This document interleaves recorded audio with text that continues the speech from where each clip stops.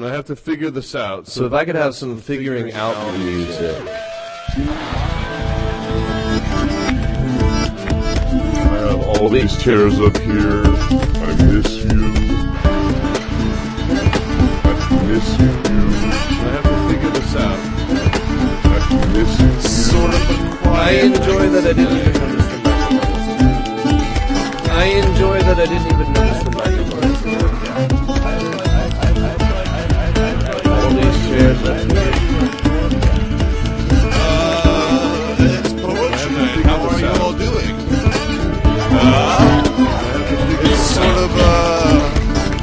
It's sort of a quiet house tonight. It's poetry night. How are you all doing? I have to figure this out.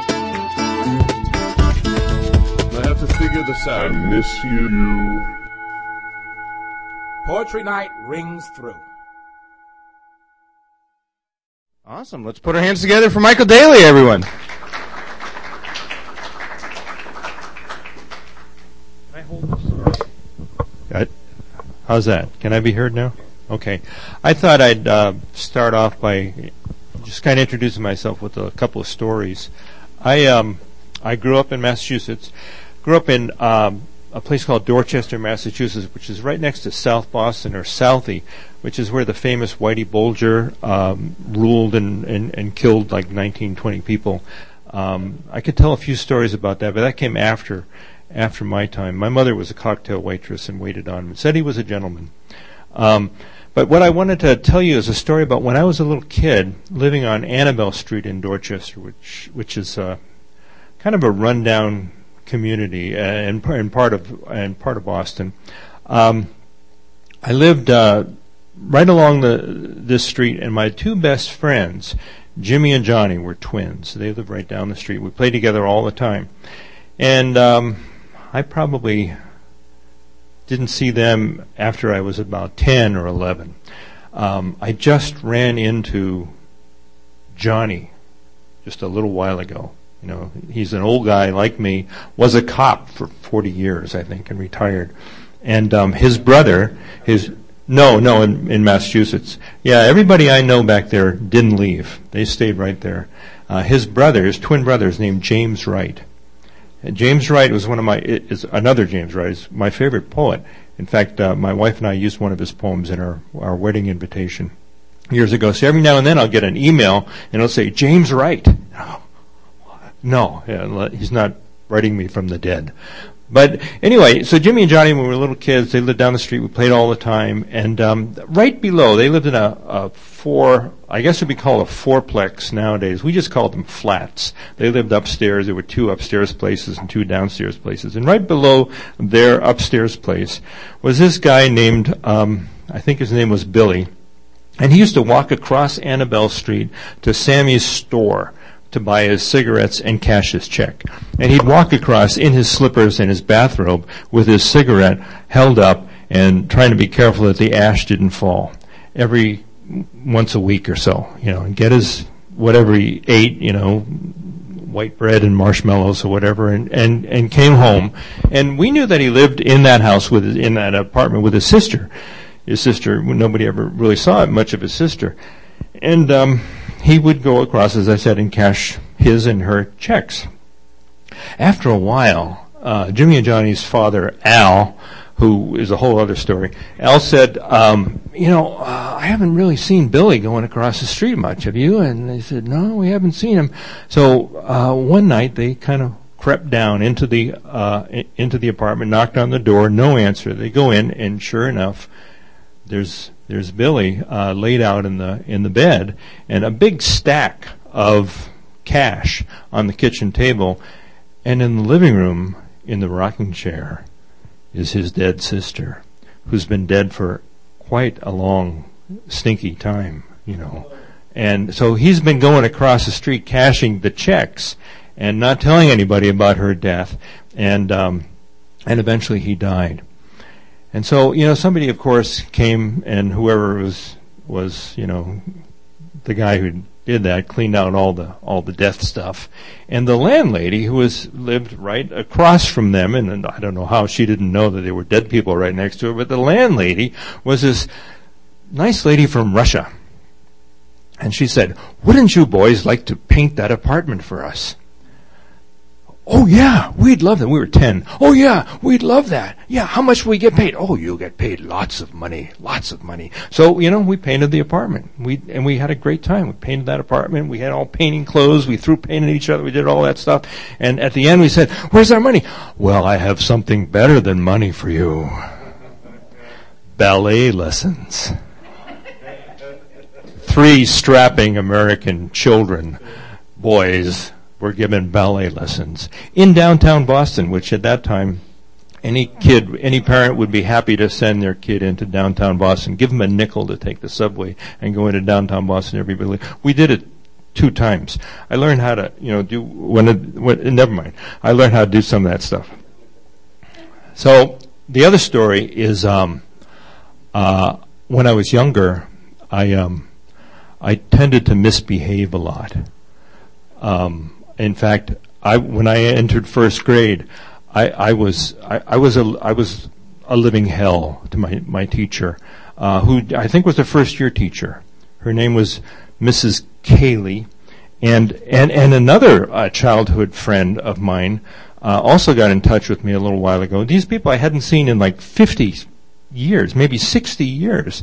And this is, the fascinating thing about Facebook and the interwebs is that people can find you, and they look you up and you get to know them and you realize this is the same kid I knew years ago and he hasn't changed and I really don't want to talk to him at all. And anyway, he tells me that Mrs. Daley, our teacher, our first grade teacher, is still alive. And he said, maybe next time you come back you could have dinner with us.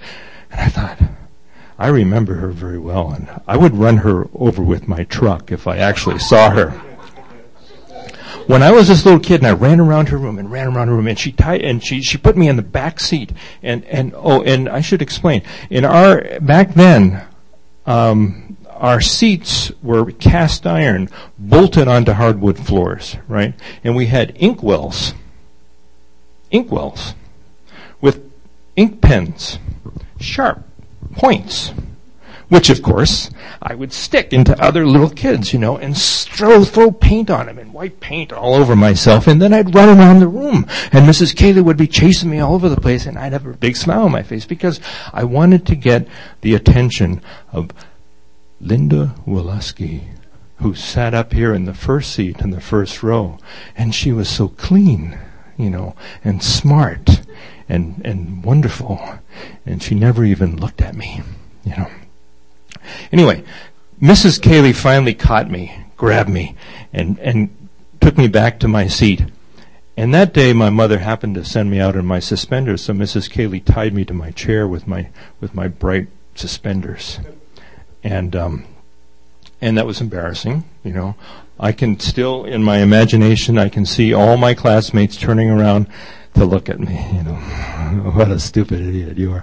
And, I can see their faces. And as they were smiling at me, the fire alarm went off. And of course, they were all very well behaved, and they had to line up and go out in an orderly fashion, and each and every one of them is looking at the idiot who's strapped to the chair. And they left me there.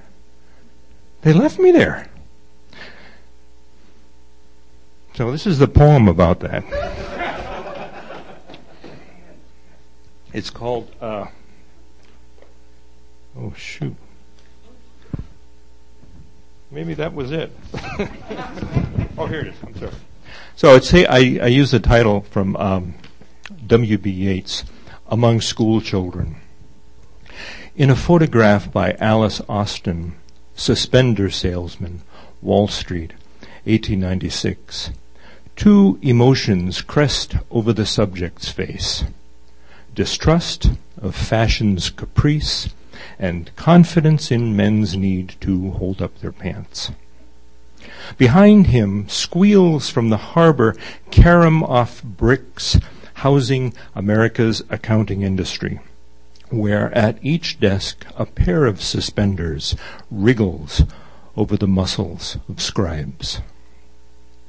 In 1953, though styles given way to stiletto belts, my mother cinches me in suspenders, pushes me to the street and off to Mrs. Cayley, where I jolt over desktops, my thumbs stained, shirt finger-painted, glass inkwell oozing on my last seat, last row, iron desk dripping gibberish. What else could any young woman have done? For her, infinitesimal fingertips gripped pen nibs to scrawl our names on damp paper. If I've known you a week, I've told you 3 times. With her story, I lifted hundreds of students out of sorrow. My classmates squeal as I soar about her room. Mrs. Cayley lunges for my blonde eggshell skull, presses my brittle shoulders, and lashes me arm and leg to the cold seat with my dapper red suspenders. First grade faces turn to me still in my corner. Faces I loved. Into this resounding silence, everyone upright, bright and tall, into our dim capacity for irony. A fire bell bleats off old brick walls. After a lifetime, I understand her need to calm, to reassure us babies, and yet I knew her eyes on me, my best friends squirming out the classroom door to safety, giggling, unable to look back at me. Her eyes, the clinical, silent, last look from my first cherished muse. I knew she would leave me to burn.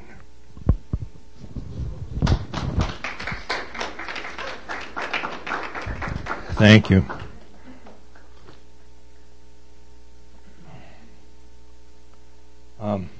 So we're talking about elections all the time, so I brought a political poem, State of the Union.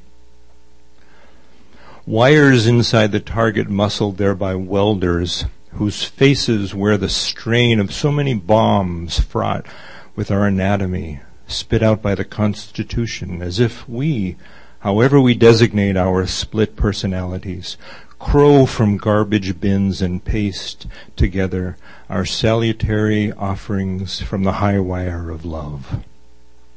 We walk with brooms through these beaten streets and wipe away courage from the eyes of children, and we know the deck of cards we used, loaded with misinformation and unforeseen chance, will not give us the means to wind our watch, let alone take the salt and pepper pit bull down the sidewalk for our evenings constitutional. In all weather we permit ourselves to exercise this right so ecstatically we can't repeal it, and we vote along as if it matters, calling out blasphemies of opinion and little diamonds of insight, mattering, if only to our own mothers, but mattering that we say it, that we think it, that we want it, that we were here. So, thank you. I'll save these other ones. So this little book, I'll tell you another story. Now your poem was 1963, so that's in 1976, I founded a press called Empty Bowl in Port Townsend, and there's the first edition of our publication was letterpress, and if you ever come across it, it's called Del Mokma. The first one, and it's a very nice thing. It's probably worth a couple $100 if you ever find one online or something. It's hand printed, hand sewn, and a lot of good work. I did it with a fellow named Bob Blair, who soon after we did it just kind of vanished. He decided he didn't want to. He said, I think poetry's too easy. See you later. And he was gone. And I said, oh, okay. Guess I'm left with it. So we did a few other books. We lasted for about 10 years as a press, and then the press went dormant. Nobody wanted, just kind of ran out of energy. A few years ago, I think it actually was 10 years ago, another poet named Michael Connor gave it new life and published a few more books. And recently, I came up with a manuscript that I thought fit the sort of ethic that we were striving towards back in 1976. That is to write about the land, about this place, about the Pacific Northwest. And in many of our publications dealt with issues that are now fairly common to everybody, and back then were not whatsoever. We were just kind of writing about the places we cared for, especially on the Olympic Peninsula. So I sort of passed this book along to the manuscript of this book along to the editors of Empty Bowl and their affiliates, Pleasure Boat Studio in New York City, and suggested that we publish it, and they did. And it's a kind of a book that I hope you'll all have a look at it. You know, I bring them along and I try to sell them at poetry readings, but you know, I have a pretty good income. I'm not really worried about money, and I just want lots of people to have it because it's kind of it's a fun book. And yeah, I'm not rich, so I can't give it away. If I could, I would, because I just think it's a lot of fun. So I titled it "Of a Feather" because, well, it's sort of like I thought about this recently. It was like an accident, you know.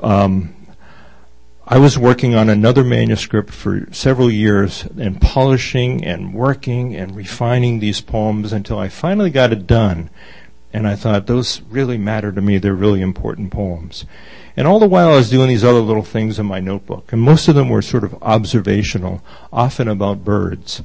And I started to look at them after I got that other manuscript together, and I realized, this isn't so bad. This is actually it's a good manuscript, and I just kind of threw them all together, and there they are. I have a book of poems, not about birds, but because there were so many birds, I thought the concept "birds of a feather" fits these poems that sort of all are about relationships, connectedness, and many observations about what's just outside my window. So I'll read a few of them.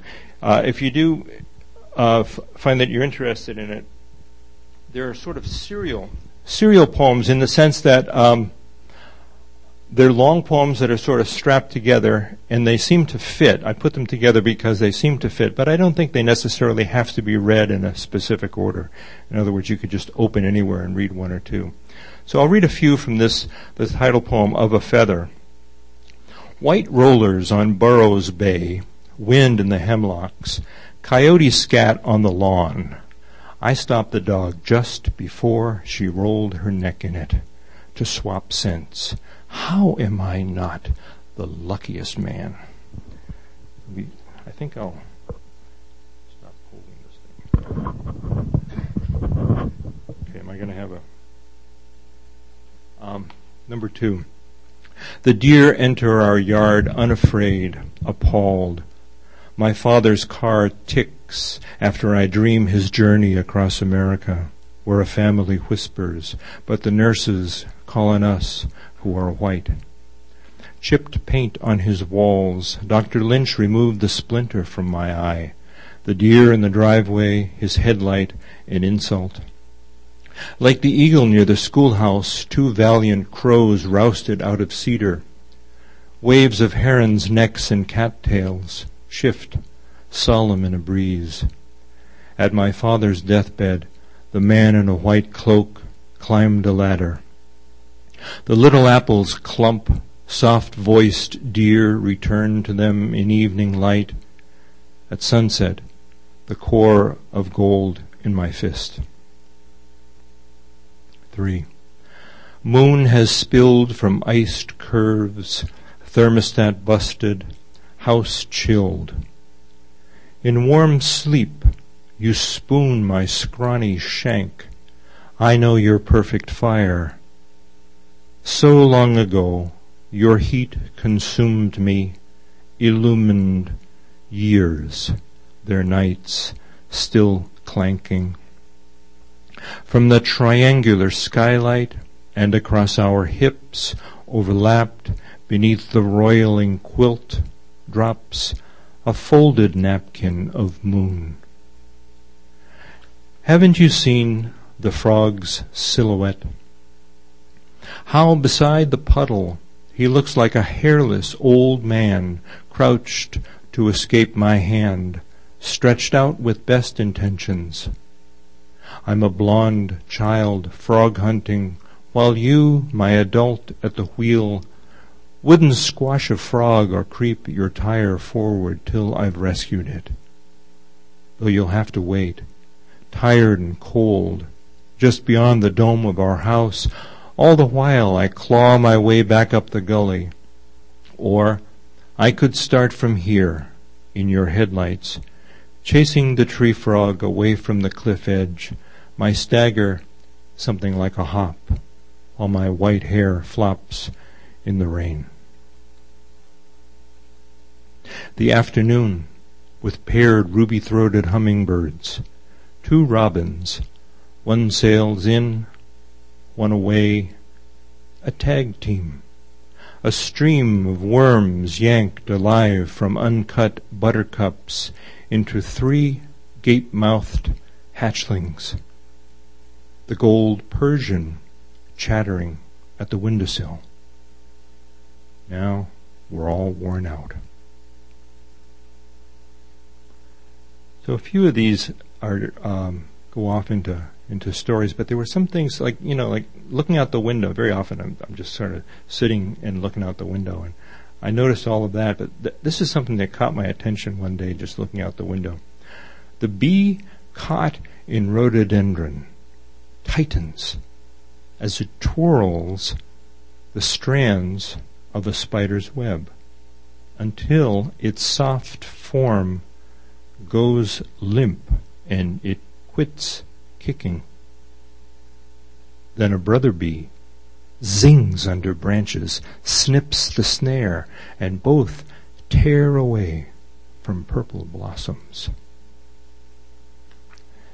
Sometimes you're lucky, you see things, and just that one moment when something's happening, you just happen to be looking. When I first finished my first year as a high school teacher, and you should close your ears now. So when I absolutely, totally hated my first years. I hated teaching for the first 5 years, 10 maybe, but it was pretty hard.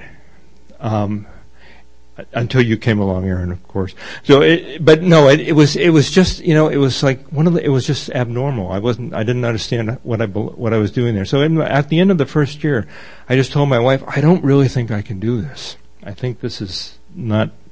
She said, it'll be okay. Let's go out to the beach and we'll have a vacation, and then you'll come back and get to work. Okay.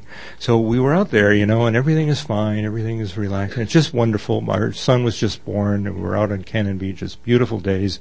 And I'm looking out the window, and I see this happen. So I call this poem Happiness. I knew that the swallow had finished her nest, not when she let go the fluff of a seagull and dropped 10 feet to catch it, but when she did it again. It's one of those things, you're looking out the window and bang! I've known 2 other people who've ever seen that. In fact, Phil McCracken, the sculptor on Guimas Island, has a sculpture of this. The bird comes down, catches the seagull fluff, drops it again, and comes down. And his is shaped just like that, S shape. So it's one of the, some of these poems are sort of like that, but some of them are more other kinds of observations, like this one. You bring it back. The way your hands rise up and clench, tease yourself all over again, a smoke billowing off your fist, long hair blowing as you stagger McLean Road's frost, traffic, a herd aware, an instant only of you, angry, redhead, drunk. Or observations like this. On the Keystone Ferry, they don't call it the Keystone Ferry anymore. They changed the name. And I'd be damned if I'll go ahead and change my poem. But on the Keystone Ferry, a straw broom and dustpan left near my seat. I pick them up and get to work. So the same time I observe that, I watch this. Slightly drunk on the ferry, he overhears Polish. They tell him where they're from. He advises places to tour. Don't tell anyone you're from France. Whispering. They have banded against xenophobes. But we're not from France. Their voices thin waves against the hull. Don't tell Americans. Know why? What's it like in Paris? Did you sample our wine? Can you stomach the food here? We're not from France. That's right. Tell them that. Je suis Québécois. He smiles at them. Lifts his graffitied duffel bag to a shoulder. All but doffs his cap, walks off, stops, one finger up, stage whisper. Vive la France!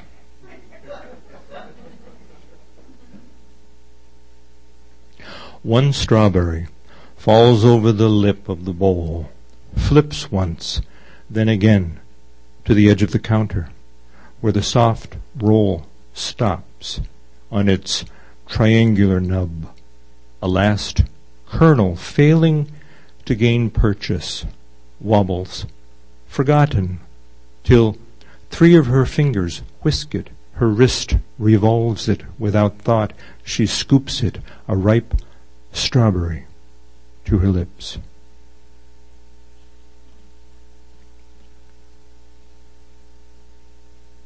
So, being from Dorchester, I had to throw a couple of Dorchester poems in here.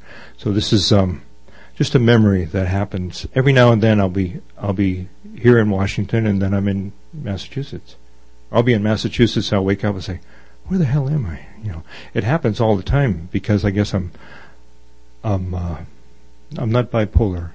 I must be bicoastal, or maybe I'm both. I don't know. So this is about my dog, Willa. Likes to chew her tennis ball until the hide drops off. So both halves in my hand put me back on Annabelle Street, Dorchester, half ball with a broomstick. This is the way we play baseball. Half ball with a broomstick. Home, the broken pit, repaved to the lumpy middle of the street. First was a DeSoto, a chrome bumper. Second was the fire station hose. Third were the splinters from the telephone pole ripped by Hurricane Carol, mostly pimple balls. Someone with a blade, probably the twins' brother Bobby, had to slice in 2. So you wrapped your index and your fuck you fingers round, always curved across home plate, and it might have got to outfield, but you had to really whack it for home runs onto Mary Anderson's steps. And I get through 6 quick innings with Billy Boney, the Schathauser, and Jimmy and Johnny before she needs to fetch her half a ball across the lawn again.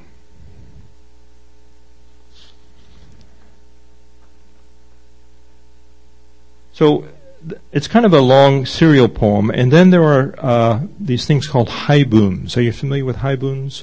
A prose piece that is sort of directed toward or ends in a haiku. It's a Japanese form. So I have about 6 of those. I'll just read 2 kind of short ones.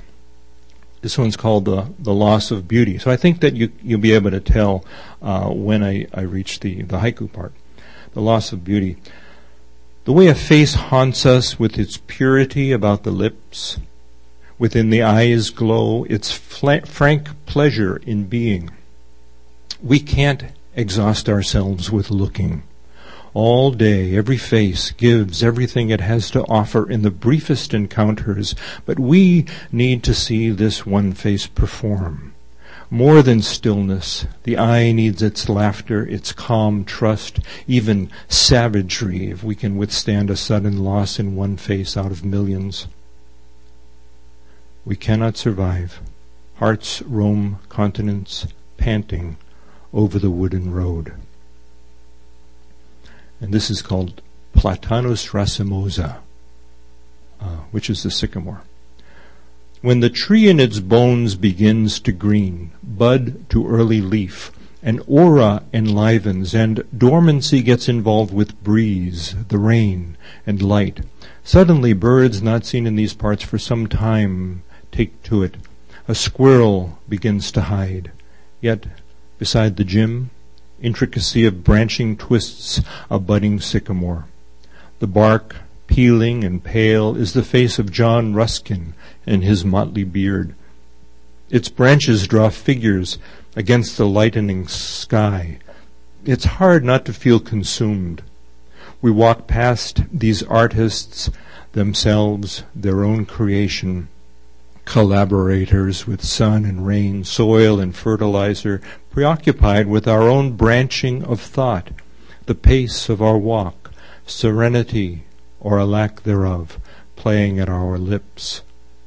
I think of my student's face, texting a friend as she worked her way upstairs.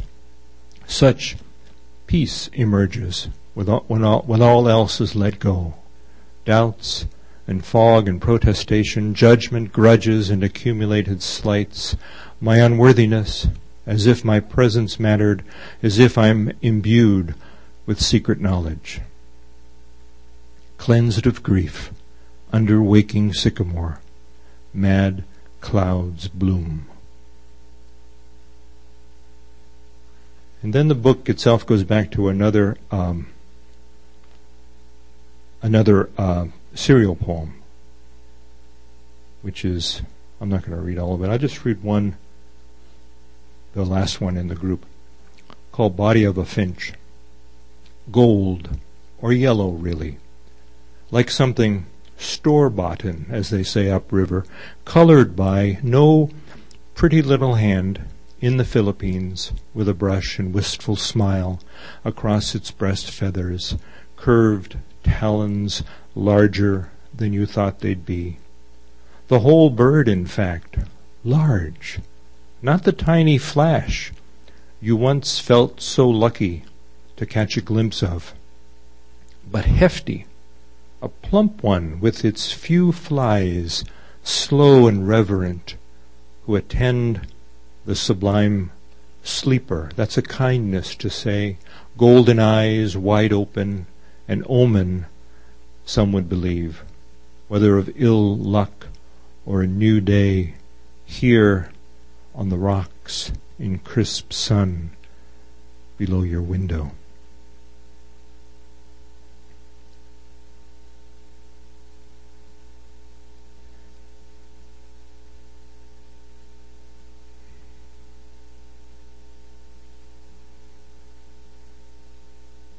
This is another serial poem, is Saint Desire. I'll read, and they're very short ones, kind of short-lined ones. So I'll read this one. Saint Desire starts with a quote from Ezra Pound, "And wild desire fall like black lightning, as the salamanders, keeping time to sod and grist, deaf to whistles of redwing and knock of the woodpecker, at the drill hole snag, and to breath, seed snap under foot, paw, or the talon on wind, curt logic knocking at the door with brother termite." 2.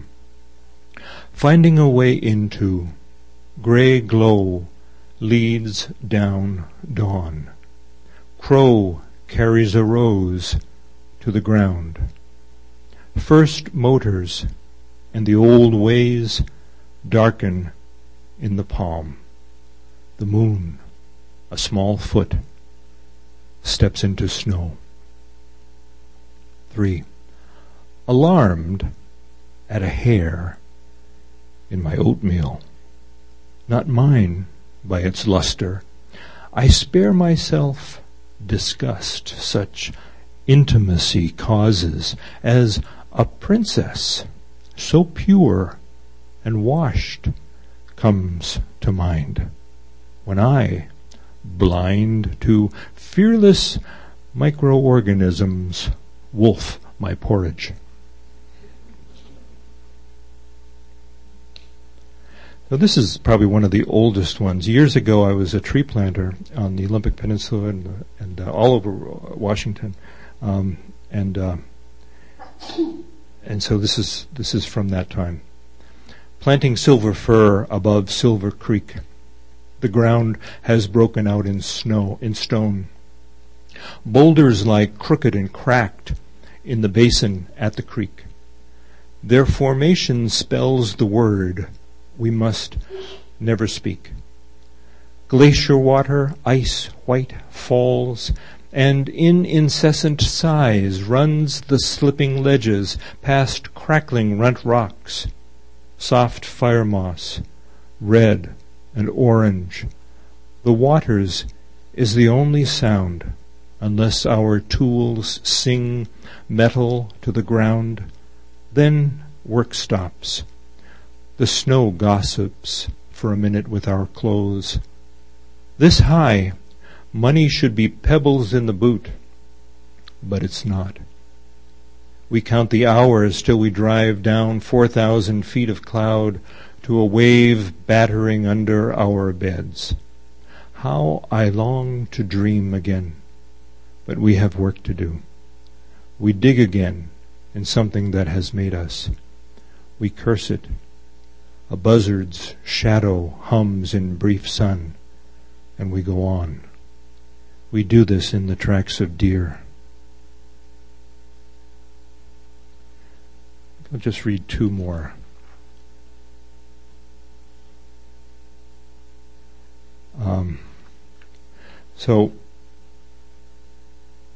Blood moon, and I missed the lunar eclipse. This feeling I've known only from a poem about to take place. Undisturbed by my usual fury, a feeling I can locate, though I can't describe. A taste, metaphorically arisen in my throat. Deeper, I've made a meal out of poetry. An old girlfriend claimed she knew me so well she could see in my eyes when I was about to write a poem. But she was mistaken. They don't hide in the open. For 3 nights this familiar presence, known to me as Paraclete under Orion's belt, as genius, inhabited black space behind 7 sisters. Yet here I stand in the dark with my wife whom I love, and we kick an orange ball for a silly dog. The poem in my quiver shot to stars with our rituals toward sleep. What brought me to draw up, out of drowsy chemistry, a taste for golden poetry? What vanity put a scribble to this page? Doubtless I'm the ape chained to a desk, coaxed to artistry. Come to darken our murmuring planet, guided by an incompletion in the stars. So this last poem, this probably is about why I came to Anacortes, so I should tell you that. We used to live on the other side of the Skagit Valley in a town called Conway, Lake McMurray, and we lived there for many years. Neither my wife nor I were really very settled there or happy there. It was the kind of place where, we never even knew the neighbors for 18 years. We knew who they were, but we didn't really talk to them. Oops. And then, so we always thought, we'll move over to Anacortes because it's a really nice place and it's just more expensive. And something became available, and my wife got all excited about it, and she said, come on, we got to take a look at this house. And I looked at it, and it was a geodesic dome. I go, I'm not living in a geodesic dome. It's where hippies live. I'm not going to do that. I used to be a hippie. I'm not one anymore. I'm not going to. What I actually said was, I am not going to die in a dome. She said, well, you don't have to die in the place.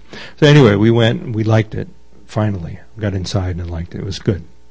So this is about moving. On the surface of a stream into which a stone has been cast, which is a line from Kubla Khan by Coleridge. In the 6,000 some odd days and nights we've moved and breathed and had our being in this dark house.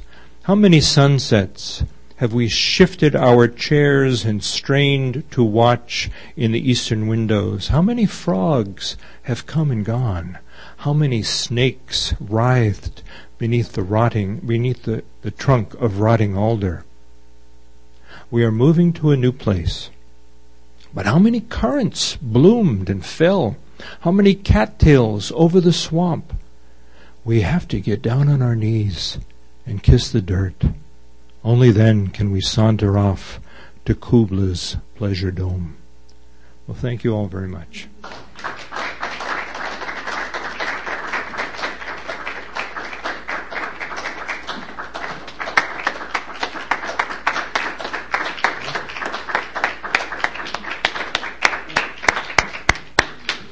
Michael Daley, everyone. Michael Daley.